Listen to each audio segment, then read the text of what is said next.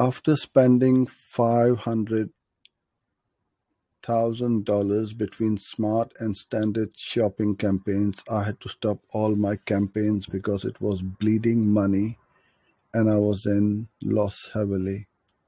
It's been over a year and I'm thinking of restarting again. Do I need to start from scratch again and start standard shopping campaigns before I do any smart shopping campaigns?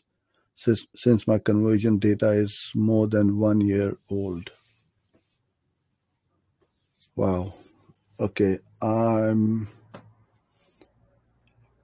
don't get speechless, but on this occasion, I am speechless as to how come you spent $500,000 and you made a loss.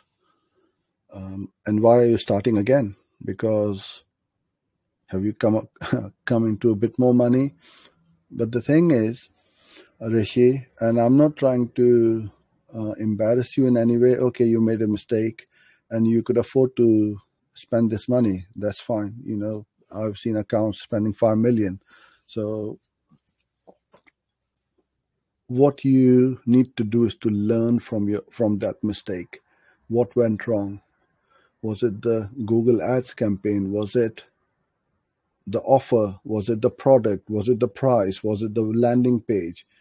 Until you don't have that funnel mapped out and see where the leakages are, you're going to make the same mistake again and you will blow away another 500K. So it's not a case of starting from scratch. Yes, you will be restarting the campaigns or starting new ones. But you really need to sit down, look at your funnel, look at your projections. Like I said earlier on, each step of the funnel, you map it out, look at what conversions or conversion rate and the click cost per click you can afford to pay to be profitable. If you need to test something new, you could quite easily get the data within a few $1,000s, not spending, high six figures.